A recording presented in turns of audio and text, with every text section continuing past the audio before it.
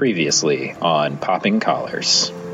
So when Eric Killmonger makes it to Wakanda, spoilers, by the way, people, if you're listening, is that really his last name? In the movie, they called it his nickname. In the comics, it is his last name. It's a little on the nose. That's all I'm saying. It's a little on the nose. That's a good thing comics don't usually do that. Yeah, I mean, right?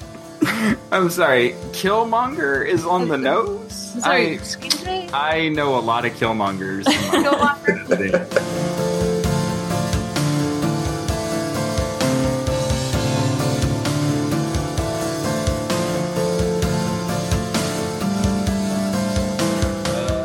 Here we go. Welcome to Popping Collars, the podcast that lives at the intersection of religion and pop culture. My name is Greg Knight. I am the Director of Children and Youth Ministries at the Church of Bethesda by the Sea in Palm Beach, Florida. With me are my co-hosts, Betsy Gonzalez. Where are you these days, Betsy? What are you up to? Greg, I'm on the spring break at the moment. Oh. It's a staycation at the moment. I'm here in Alexandria, Virginia, where I serve as head chaplain at the Episcopal High School. And I've been watching a crap load of television. I've been to the movies 3 times in the past week. So it has been a pop culture binge and catch up over here. Well, that's what spring break is for. Also with me is Ricardo Avila. Welcome back, Ricardo. Where are you? What do you do? Hello, Greg. I am the rector at St. Luke's Episcopal Church in beautiful Los Gatos, California, the home of Netflix. I am going to see if I can tap into that in some way, shape, or form. Maybe they'll start a series, Netflix series on popping collar priests or something. I don't know. Okay. And we have a special frequent guest of the podcast. It's Martin Elfert. Glad to have you back on the show, Martin. Tell us where you are and what you're doing now. Hi, Greg. I'm in Portland, Oregon, where I serve as a priest at Grace Memorial Episcopal Church. Memorial, typically, sounds like a Methodist church to me. So, like, what Grace Memorial, where does the memorial and the name come from, Martin? One person in particular, Angeline Berry, wrote the check to make the whole thing possible. And, Is this true or not? It's one of those things sort of lost in the mist of time. It's that she had a beloved departed who was actually named Grace. So there's that works. Interesting. How about that? Kind of a double meaning in the name. Of course, there's a theological meaning. Wow. Right. We're also remembering Grace. Nice. It could have been her name could have been Beelzebub or something. That would have been difficult. that would have been harder. That's a tough sell. This is episode 78 of Popping Collars, and our topic today is repeat viewings. So, a personal story to start this off. I remember being in high school, and the song Under the Bridge by the Red Hot Chili Peppers was in heavy rotation on my local alternative rock station. I remember having the conscious thought, I wonder how many more times I'm going to hear this song in my life. I like the song. Don't get me wrong. I'm not complaining. I think I knew at the time that this was going to be one of those songs that would just kind of always exist, either on classic rock radio and then ancient rock radio and then time capsule rock radio. It's just a slice of pop culture that's there to be consumed over and over again. So music is certainly one of these things in our lives that we repeat frequently. And there are some movies and plays that people watch over and over again. Even some television shows earn repeat viewings. So a quick question for our panel, and I'm going to start with you, Martin. What's a pop culture item that you have found yourself watching or listening to repeatedly? And do you even know why? Well, I could give a lot of examples. I'm going to go for the mid '80s classic Clue, one of the great goofy mystery films ever made. I think I return to Clue over and over again because it functions as a kind of cinematic comfort food for me. I'm of the opinion that Clue is the greatest film ever to watch when you're sick. So I'm always pleased when it's on Netflix and I have the flu. It's a movie that's sort of beautifully reassuring. It's funny. It doesn't ask too much of you.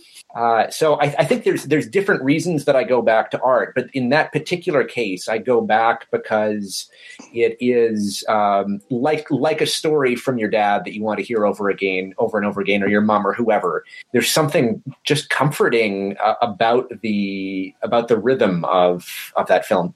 I'm one of those people who used to watch It's a Wonderful Life every Christmas time. It just always does it for me. I don't get bored. And, when something's coming up that I'm like when he gets mad at Uncle Billy and calls him a silly old fool. Oh, I can't wait for that.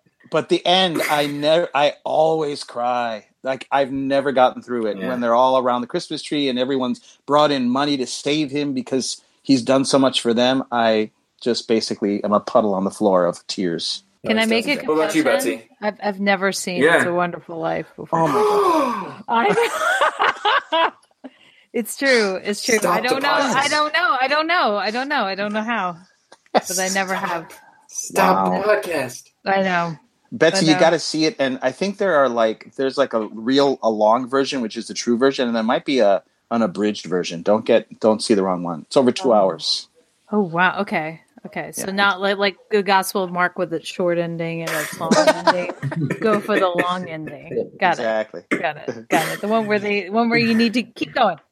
Let's see. Okay, so aside from a growing list of things I need to see that I've never seen, I think for me it's like generational. It's like an age, right? Like movies for me, like my sick movie was Ferris Bueller's Day Off. Mm-hmm. I could watch that all the time. My music / movie of choice was Rattle and Hum by U2, and I could watch that over and over and over again. And it was kind of an age, though. You know, we were talking about at dinner tonight that, like, when we were in our 20s, like my husband's roommate had like about 3 movies that he watched on like a pretty constant loop. So it was like Braveheart, Armageddon. And I can't remember what maybe Independence Day. Like it was like and it was like crowd pleasers. Like people are going to sit down and they're going to watch it. Like that's a fun movie. Right? Like, a lot of dudes taking control. Dudes taking control, out of control, and they're back in control, and they're fighting against something. And so, but I think I wonder whether it is kind of in the same way we talk about how our brain grows and develops. Right, when our brain kind of hardens and is kind of in its place when we're in our 20s. And so I always have wondered about kind of how that jives with our pop culture sensibility and what are the things we'll watch over and over again. I am not a big rewatcher now. I was thinking about what would I rewatch if I could, and I just finished binging season 2 of Jessica Jones, and I would go back and watch season 1. So I grew up a comic book nut as a kid, right? And the way that especially nowadays, because they're so easy to reproduce, you can get comics in like graphic novel form now, and they're designed to just read over and over and over again. Like Watchmen is designed to be read over and over and over again, and Batman stories and All-Star Superman is one that I'll just perpetually like pick up and read.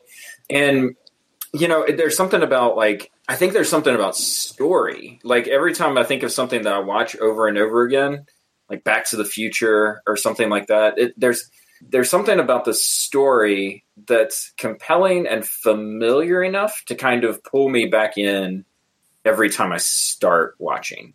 And the cool thing about those kinds of stories is that, like, especially as you watch them repeatedly, they become so ingrained in you that you can kind of pick up the story at any point. I wonder if we could subdivide the rewatchable or the re-encounterable, because it's not all watching, into 2 categories. The art we return to because you do know it so well, and because there's something wonderful about reliving it and picking it up at any time. And I think my guess is that 9/10 of that art would be something that you encountered as a young person, like Betsy said, that it would be fairly unusual to have a movie that you watched. I'm 45 years old. There probably will not be a movie that I'm going to see this year that will go into the same category as Clue for me, which I encountered at 13 or something like that, 14, around the same time as Ferris Bueller's. I think there's another category of the reencounterable. That's probably about the most goofy turn of phrase I could come up with for thinking of that, which is a work of art which is somehow surprising every time or new every time. So Four Quartets, every single time I read that poem, there's this new element in it, and I think that will probably always be true. As I move through life, there's Eliot is saying something new to me, and I think one of the reasons I love Scripture so much is it's perpetually new, and you can encounter a story you've heard over and over and over again, some really famous parable Jesus tells, or some really famous experience he has in his life, or the Old Testament, some encounter Moses has, and suddenly it's just brand new. Yeah, I was thinking that when you said that, Martin, about that cycle of Scripture and the lectionary, and every 3 years kind of coming back to something again.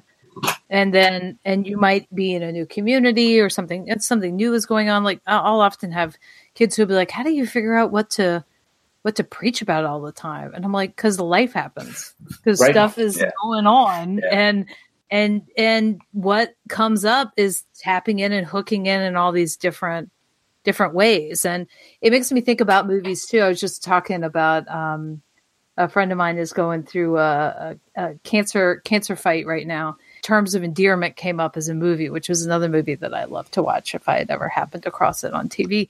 And I would be interested to watch that movie again now that I'm a mom. Coming back to that text again now that I'm not the daughter. I'm still a daughter, but now I'm a daughter and I'm a mom. And I would be yelling, "Get my daughter the medicine." Like I get that as a moment, but I would hook in differently. Like as you were talking, I was like, I've read Crime and Punishment twice, which, some would call a crime and some would call punishment. Right.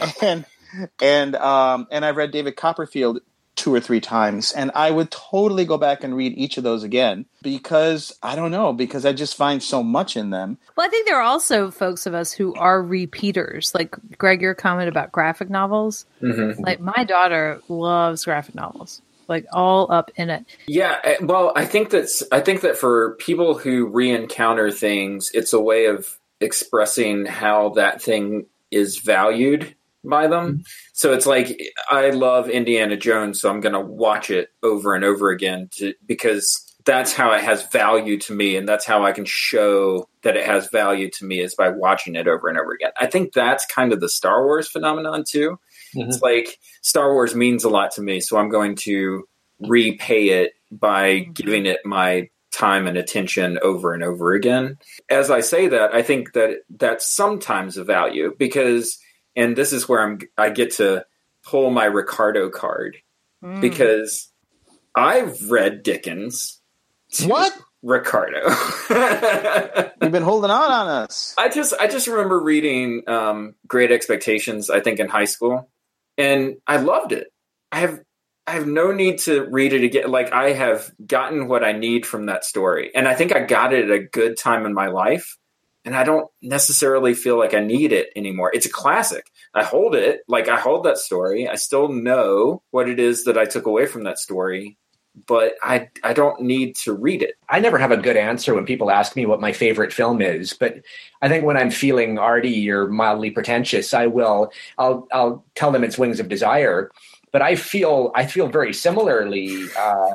I don't know that I need to go back and see Wings of Desire again because in a lot of respects, that was a film that part of what was amazing about it was encountering that lens on reality and being surprised by it. It was just such an extraordinary way of looking at reality. And I think I probably did see it a second time. And in the absence of the surprise, the film didn't do as much for me. Umberto Eco said that after writing a novel, if the novelist is considerate, they should die immediately so that they don't interfere with its interpretation. And I think there's certain films which, like after you watch them, like the celluloid should just burn right away. Is that what happened with the Gospels? I mean, like how rarely does Jesus interpret anything and then he's gone? Like is that Like Yeah. maybe, that's interesting. Ooh. That's interesting. Well, I mean, there's definitely those movies that really get you that were repeat things. That then, when you have children or they become that passport for new people coming into your life. Oh, well, have you seen Wings of Desire? Oh, it's Wim Wenders, not Wim Wenders. Don't pronounce his name that way. It's Wim Wenders. And let me show you. Have you seen this movie? And if you get this movie, you get me. You know, there's that we do that with stuff too. It becomes currency. Well, that also gets into like the idea of like the quotable movie too. Like I'm thinking of Princess Bride. It's like it's a movie that's designed to be watched over and over again so that you know the dialogue like the back of your hand. But what I also like about that movie is that it ends, it's got that framing device of Fred Savage and Peter Falk, right? Yep. Good job. And the grandfather's reading the story to the grandson. And then at the end of the movie, when that's all over, the grandson asks, "Hey, can you come back and read it again tomorrow?" Right? So it's this idea that this is supposed to be consumed over and over and over again. Like this story is supposed to be told over and over and over again. This conversation surfacing a question I've been wondering about for a bunch of years. And it's an art question, but it's also a liturgy question, which is what is the boundary between that which is predictable and therefore tedious, and that which is sort of has a beautiful rhythm to it that you can just fall into again and again. I know that for some folks a complaint about the Episcopal Church or another liturgical church is that it's the same thing over and over. And for others of us, the part of the joy, part of what makes it so integral to our practice is it's the same thing over and over, that there's this rhythm that you get into. And you've mentioned Indiana Jones. I watched that film. I hope it's not bad form to liken that to liturgy. Maybe I'm getting into trouble here. But I find this. It's in a Spielberg Lucas zone, so I think it's safe. Sure, yeah, right. That's borderline canon. Yeah. Because the predictability is part of what I'm drawn to. But other times you see a film and like it's a total knock on the movie. Like, I saw the ending coming 45 minutes away. Like I knew he was the bad guy the first time he walked in, and that was dissatisfying. And I don't know that I can quantify why that border exists, but I sure experience it really differently. Spoken like someone who's messed around with liturgy at a church. Because then once you mess around with it a little bit, you try to offer a little variety and hey, let's do this. Like big push, let's do the modern language version of the Lord's Prayer. And people are God, what is going on? Why? What are you doing? This isn't the real Lord's Prayer. This is the fake one, right?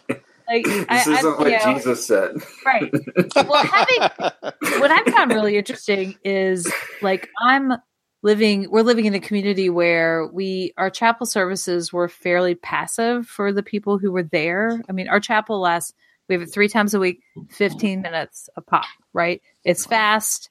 And so we have taken a stab this year at really adding and making, some call and response and some different things. And here's 3 or 4 psalms that we're going to do throughout the year. We're going to, say them this way, that way, balcony, this, guys, girls, grades, and trying to build some tradition around our liturgy so that our kids will walk out and be like, I know what the school psalm is, or I know that prayer. I know the prayer of St. Francis, or I know the prayer of St. Teresa, or just these touchstones that then, maybe down the road they'll include that in their wedding, or they'll do something with it, or it'll hit some note for them that it can strike them in another time and place. And that I've tried to figure out where I can push and where I can't. Now we have both versions of the Lord's Prayer, friends, in the thing, but I have not deployed that moment yet. Yeah. I mean, there's an element with ritual that is in repeated ritual, that is a re-encountering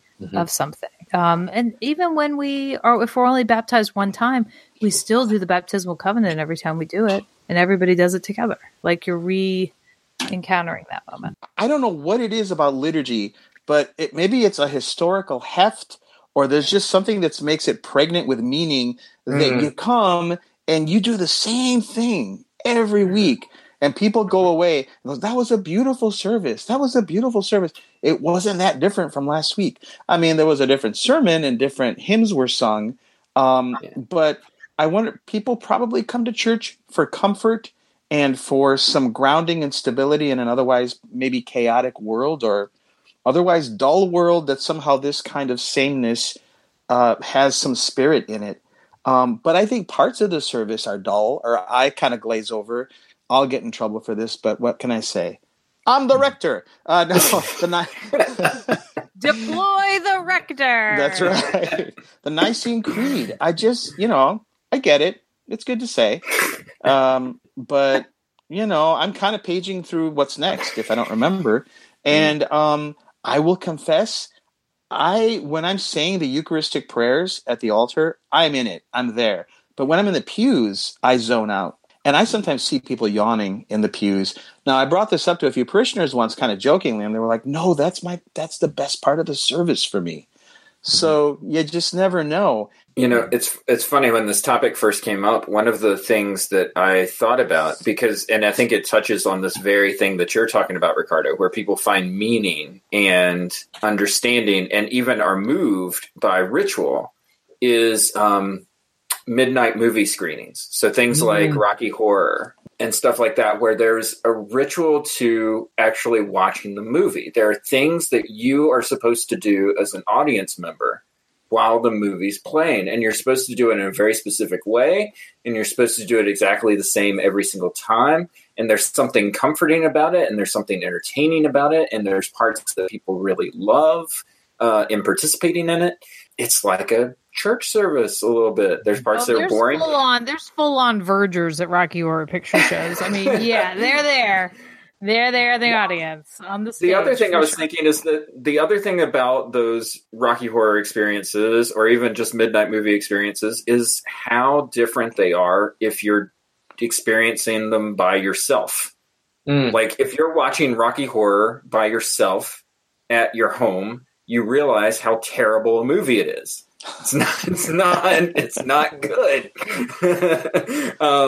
But when you're watching it at midnight with all of your closest transvestite friends, it's a blast. It's a blast. Yeah. And that's the thing. There's a community element to some of these shared experiences, I think. Ritual requires community.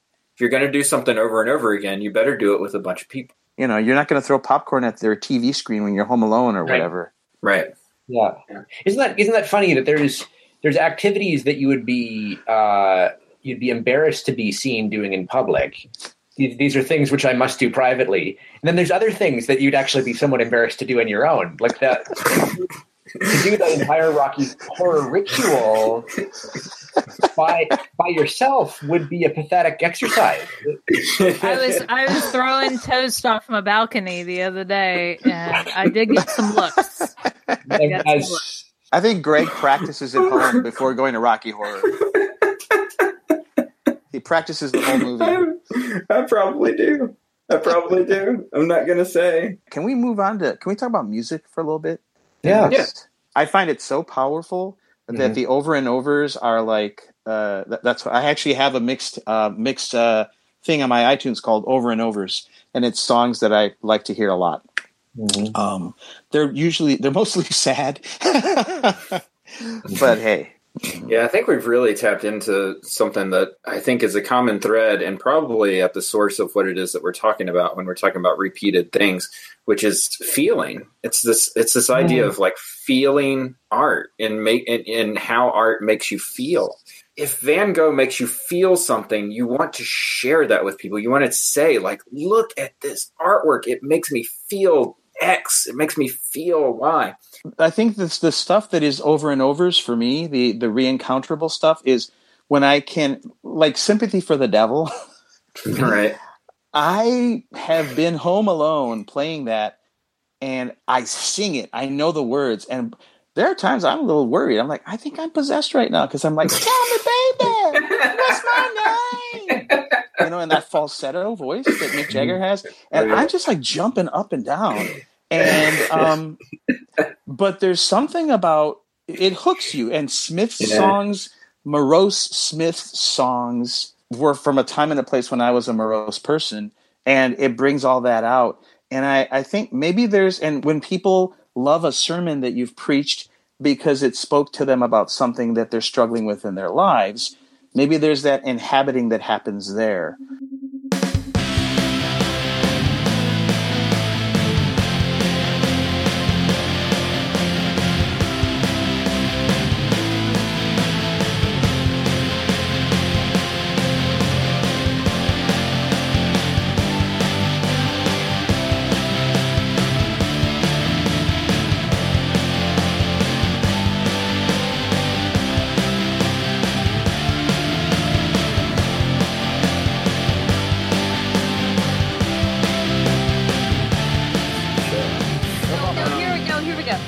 At this point in the show, the host would throw to the person who has a staff pick, but it's awkward for Greg to throw it to himself, so I'll throw it to Greg. So Greg, you have a staff pick. What is it?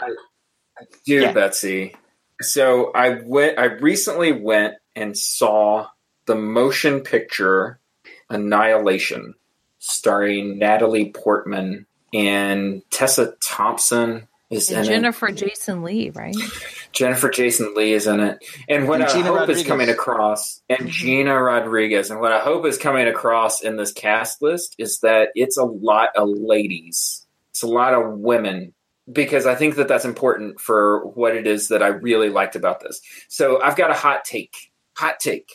Hot take is that I wasn't a big fan of the Ghostbusters movie that came out a couple of years ago, that was also all ladies. And I appreciate it, but I thought, like the third act CGI, it was just kind of like, I don't know what's happening. This is kind of a weird movie. And two another very different genres. Listeners, this is a show of revelation. And so I just want to pause your pick, Martin. You need to come up with something revelatory by the end of this stack pick, because we all have had jaw droppers. We all need to get one. Think about it. I'll get thinking. Okay, back to Greg. And I like it. I like that the movie exists. Father of two girls. Keep going. I just didn't like the movie. What's the problem? Okay. What I'm trying to say is that this is a movie that has an all-female cast where all of the women are scientists and all of them have different interests, and what motivates them in this movie, it's sort of Natalie Portman's husband is affected by it, but for the most part, what motivates these women into driving the plot forward has nothing to do with men and has everything to do with their abilities and their capabilities as women. And it has everything to do with like something that they're searching for and something that they're exploring. And it has themes of life and themes of cancer and themes of mirror and themes of what it is that we strive against just to stay alive on this planet.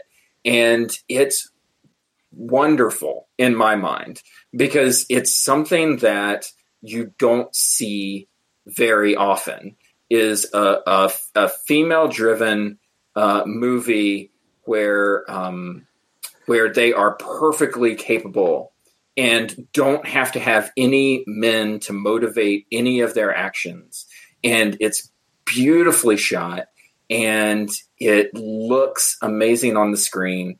And I came away from that movie thinking, I wish people would make as big a deal about this movie, because it's not going to be in theaters anymore because nobody went to go see it. I wish people would make as big a deal about this movie as they did about dumb movies like the Ghostbusters movie and stuff.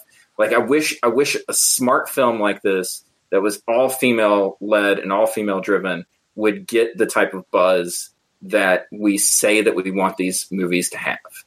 And and I think that what I get frustrated about with this industry is that it's movies like this that Hollywood producers point to and say, see, nobody wants to go see a movie about women.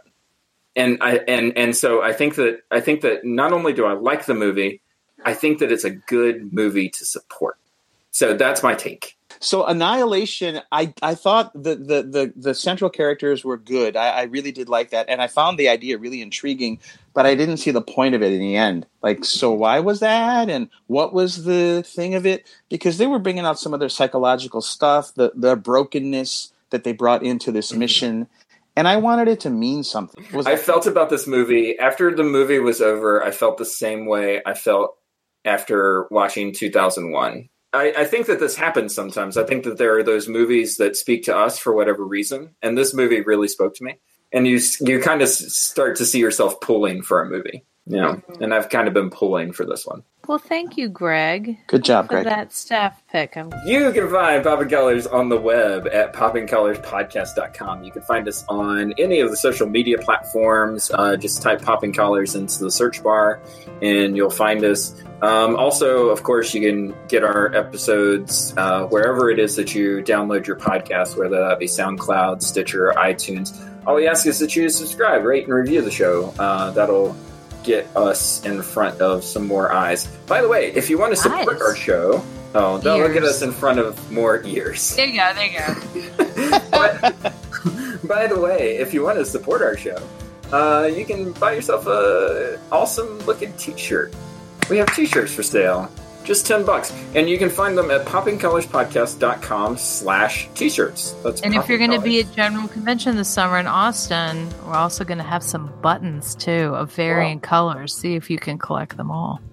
Oh, gotta catch them all. That's poppingcolorspodcast.com/the letter T hyphen SHIRTS.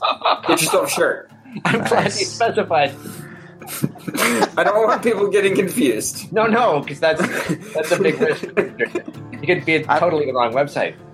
You never know. Yeah, I was going to type in TEE, literally, and that's space. See, and that's a porn site. poppingcolorspodcast.com/T. That's a porn site. See, you would have been really up the creek there. You get fired. You're already in trouble. Watch out. All right. You know what's not a porn site? EpiscopalCafe.com. We love EpiscopalCafe.com, and we know you will as well. Check them out for all your Episcopal news, needs, and beyond. And with that is Popping Colors for this time. Thank you, Betsy. Thank you, Martin. Thank you, Ricardo, for coming on the show. We will see you next time.